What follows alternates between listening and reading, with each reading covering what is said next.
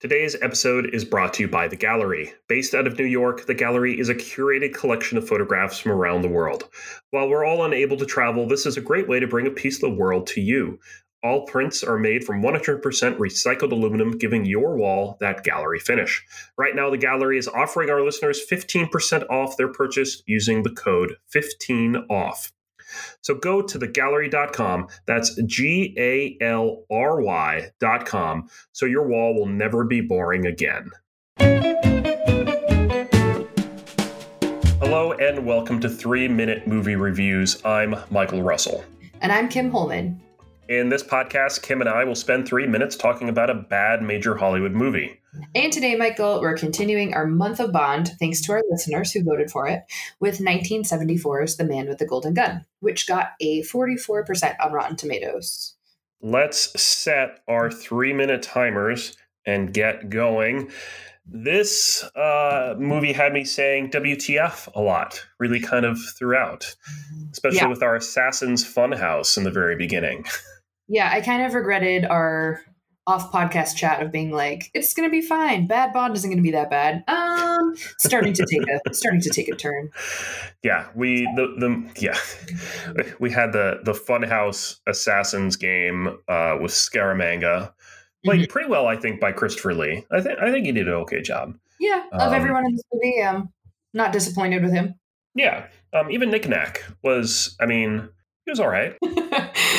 Yeah, absolutely. There's some nipples in this movie, specifically extra. There is a nipple fetish throughout the film, I think. Indeed. Some of them remarkably fake. Yes. Well, some was, Scaramanga's third nipple did look kind of fake. Bond wore a fake nipple at one point. That looked very fake. Right. And then we had 2 instances of blurred out nudity thanks to either water in the pool or frosted glass. But it was pretty much there throughout. Also kind of hand in hand, Bond was really a pervert in this one. I was kind of mad at him. Mm-hmm. That whole shower scene, I was kind of actually yelling at the screen a lot. Yeah, that I had a lot of issues with that. With him standing there and waiting, and then also with her not getting super upset other than pointing a gun at him. So right. Let's talk also about one other character, which would be Goodnight. Oh boy, poor Goodnight. Yeah, there was a lot wrong. Go for it.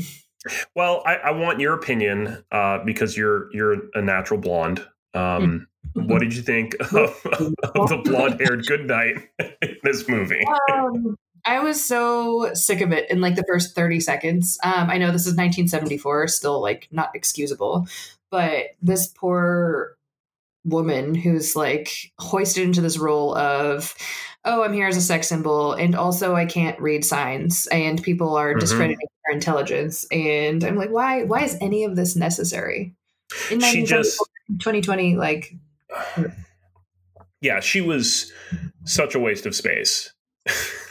Yeah, totally. And poor girl had to hang in a cabinet for a couple hours. I don't know. They didn't do right by Goodnight either. Meanwhile, we also had Sheriff JW from Louisiana. Right. You know what we need in this movie? More Sheriff JW. More Sheriff JW. He was in the previous Bond film as well, and then showed back up here on vacation in Bangkok, of all places, and gets to go on another adventure with Roger Moore's Bond. I'm just going to say he's such a racist. Yeah. He was bad then, it's bad now. Right, for real. I forgot he was in this one as well, and then I don't know, I had a hard time. Yeah. With him. We're out of time here. What do you think? Was there anything good in this one? Oof. I liked the boat. I liked Scaramanga's boat. That's about it. It was really cool. Not the interior, poorly decorated, but the exterior. It was a cool boat. It was a cool boat. And with that, that's our 3-minute movie review of The Man with the Golden Gun. Have an idea for a bad movie you want us to review? Let us know on Facebook, Twitter, and Instagram, where our handle is @3MinMovieReviews. We're also on Letterboxd. I'm Kim Holman. And I'm Michael Russell. We'll see you next time.